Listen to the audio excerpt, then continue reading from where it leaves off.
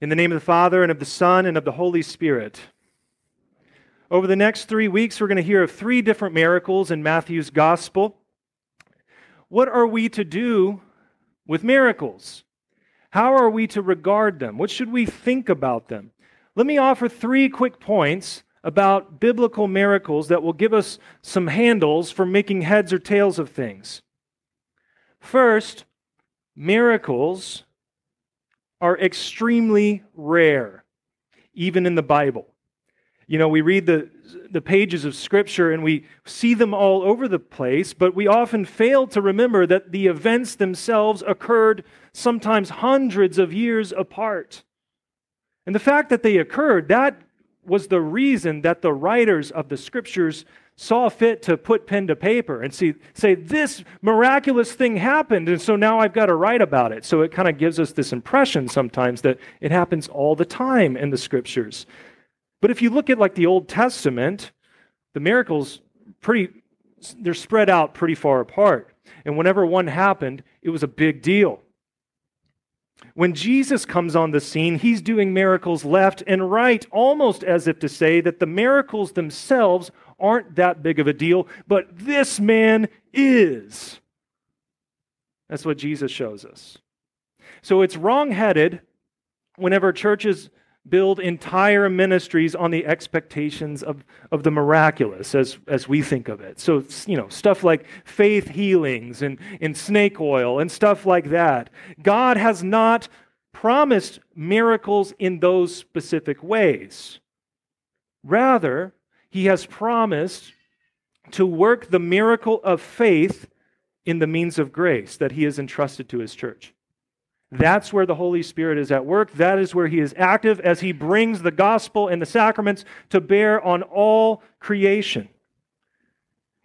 It isn't that God is incapable of miracles. It isn't that God is unwilling to do them. He's certainly willing and able to perform them, and He does at times. However, the chief miracle that God has enacted to rescue the world from sin and death has occurred in the resurrection of Christ. That is the single miracle to which all other miracles point.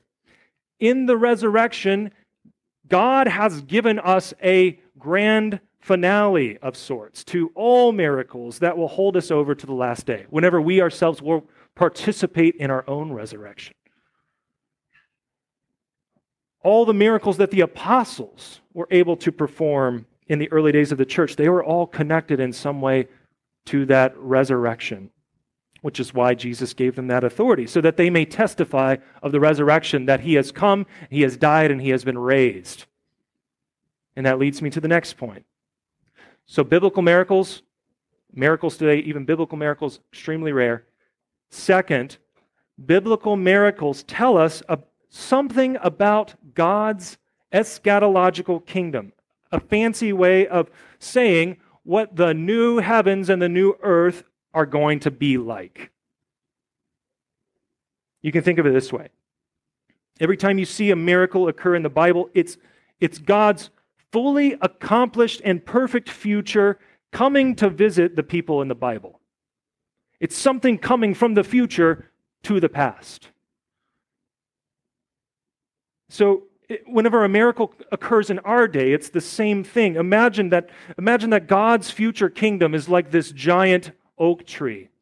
This strong, sturdy oak tree that is in full blossom. It's fully mature, fully realized, and then that oak tree has branches that stretch out all across human history.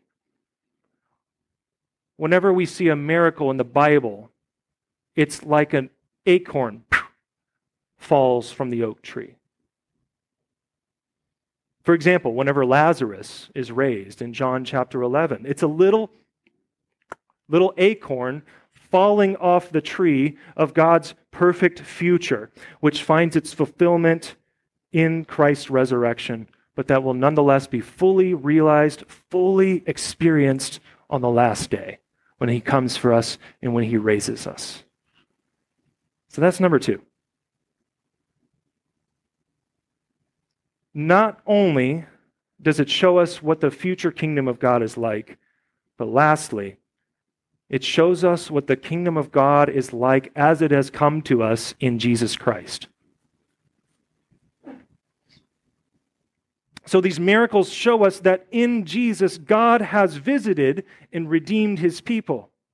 God has truly walked among his people and brought them a taste of what is to come for those who trust in his promises, which are actually demonstrated and enacted in Jesus' miracles. And they show us that Jesus has authority over all creation. Authority over all creation, both physical and spiritual. The things that we see and the things that we don't. And so over the next few weeks, we'll see that Jesus really is running the show, even whenever it doesn't look like it. And he exercises this authority over creation so that we may believe that he is the Christ, the Son of the living God, God with us in human flesh. But each miracle, as we will see, also highlights a different aspect of Jesus' authority. So exactly how does Jesus run the show?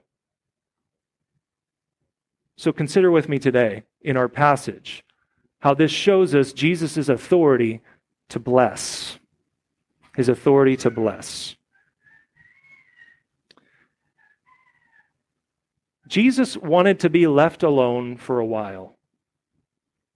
His disciples had brought him some terrible news. The kingdom of God had suffered violence at the hands of a wicked and perverse king, and John the Baptist had been decapitated. We're actually going to have a day dedicated to that in the church calendar coming up as we observe the martyrdom of John the Baptist. But this is what had just happened. So Jesus went to a deserted place on the other side of the sea, perhaps to mourn his friend. And though he wanted to be left alone, the crowds followed him, likely hours away from their homes, way out of their way to get to Jesus. It's Jesus' day off.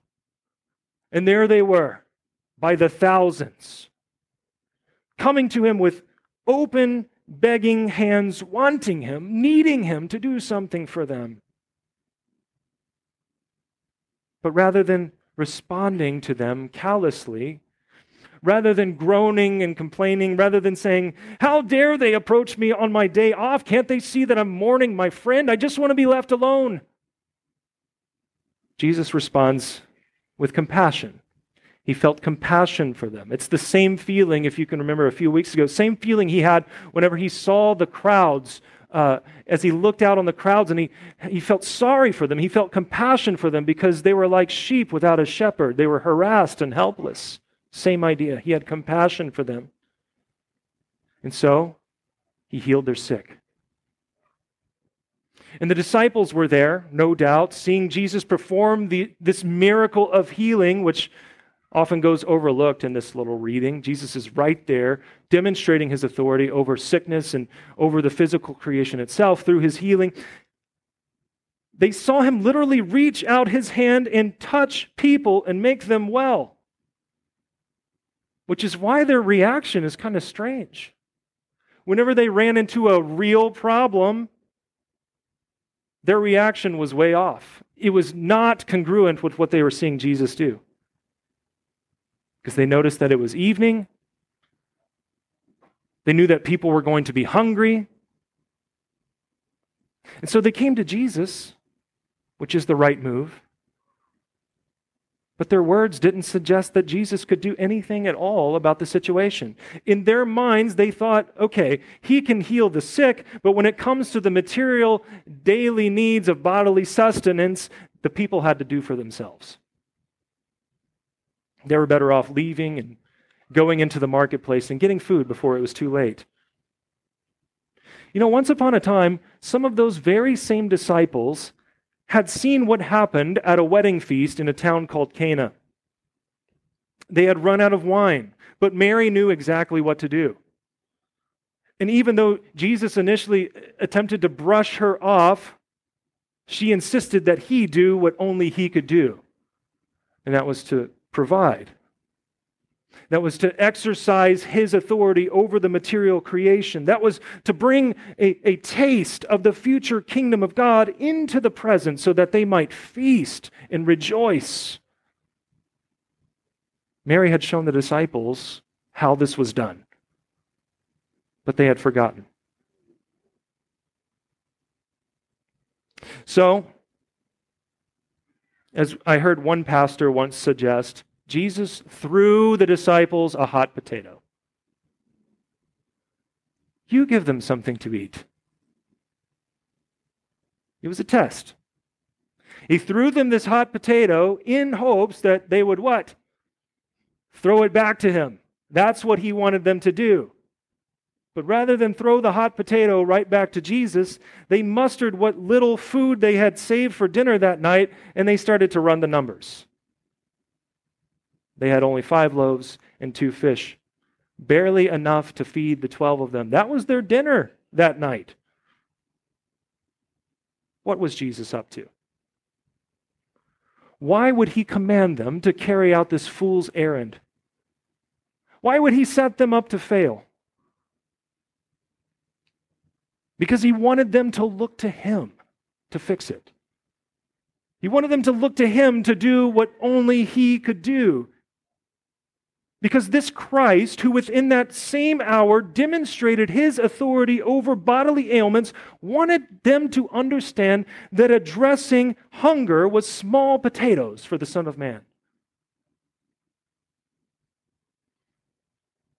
So he gave them the answer that he was looking for. He gave them the answer to the test that he put before them. He said, "Bring them to me. Bring them here." Then he had everyone sit down while he blessed the bread and the fish, and he gave it back to the disciples to then distribute to the crowds. And imagine their shock as they took one fistful of bread and passed it around, and then another, and then another, and another. And to begin with, there were only 5 loaves, but now there were dozens, and then hundreds, and then thousands. The 2 fish were now too many to count as well. And when they had carried out this impossible task, they were left with 12 baskets full of loaves. I'm no math whiz, but starting out with 5 loaves of bread and 2 fish and ending up with 12 full baskets of bread, even after you fed a crowd of 5,000 plus, to me that counts as a miracle. 12 baskets, one for each of the disciples. Imagine now each one of them standing there, holding a basket and seeing the contents. Imagine them looking up at Jesus. And imagine the look on Jesus' face. Not disgust, not disappointment, but a knowing smile. I told you so. Then imagine them coming to their senses and then realizing the point of this test. Oh yeah, nothing is impossible for this man. We should have gone to him sooner. But as they no doubt had some level of realization, it only brought with it more questions about what sort of man this was. Questions that we're going to explore more as we hear another miracle next week. Now consider this again. Consider the meaning of a biblical miracle. God's future kingdom has come in the person of Jesus Christ. When Jesus came on the scene, the new creation is present because Jesus has come to fulfill and enact it in the lives of his disciples and in the lives of his church today. As the Son of God, he has authority over everything. And we see in this miracle that he uses that authority to bless. Instead of turning the crowds away while he was on break, he used his authority over sickness to reach out his healing hand. Instead of sending them home to get their own food, he instead reached out his providing hand to feed them until they were satisfied. The God who had once fed his people manna in the wilderness was now doing it again. The God of Israel who protected and preserved his people in the Old Testament was now here in the flesh, and he was doing his saving activity again. So why involve the disciples? Why play the game there whenever Jesus could have very well made bread appear out of thin air? Why have them bring him the loaves? Why did Jesus give it to them to then give to the crowds? Because Jesus wanted to teach them how authority works. When he said, "You give them something to eat," this was not only a challenge in the moment to teach them that they were helpless to do it, it was also a precursor. It was also a preview, a thumbnail of their task, which was to bring the gospel to all the nations. You give them something to eat. They were going to take Jesus, the bread of life, and his gospel to the ends of the earth and distribute it to the masses. They were going to preach Jesus so that those who inclined their ear to his word would eat and be satisfied, as our Old Testament passage says in Isaiah 55. Jesus was giving them authority to bless.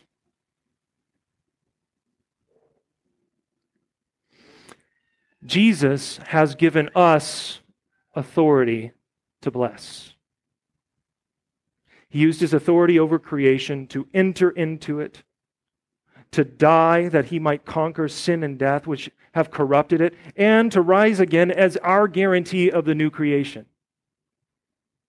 One where we will never hunger or thirst again. But in the meantime, as we go through life in this desolate world, we are called to trust him for all of our needs in body and in soul. And as we come to him, he uses his authority to bless us. And then he tells us, you give them something to eat. He has blessed us and authorized us to bring this bread of life to others so that they may eat and be satisfied. God uses us to be agents of the new creation in this world as Jesus now works through his church by the power of the Holy Spirit. Jesus is still running the show, and he invites us along for the ride.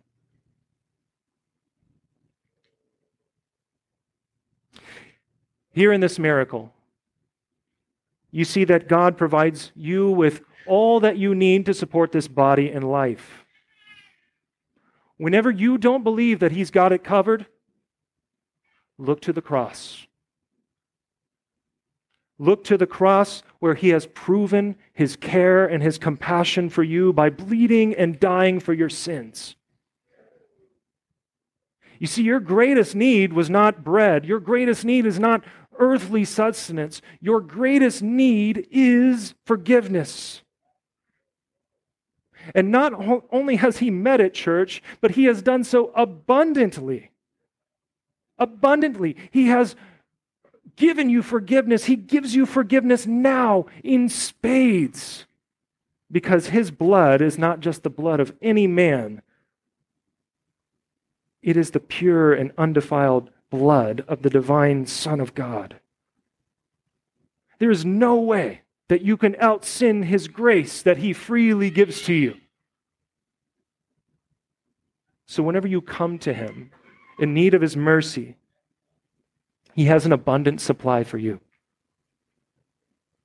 such that you will be left holding a basket full, and you will be wondering, how? How can he forgive me? How is his blood sufficient to atone for my sins?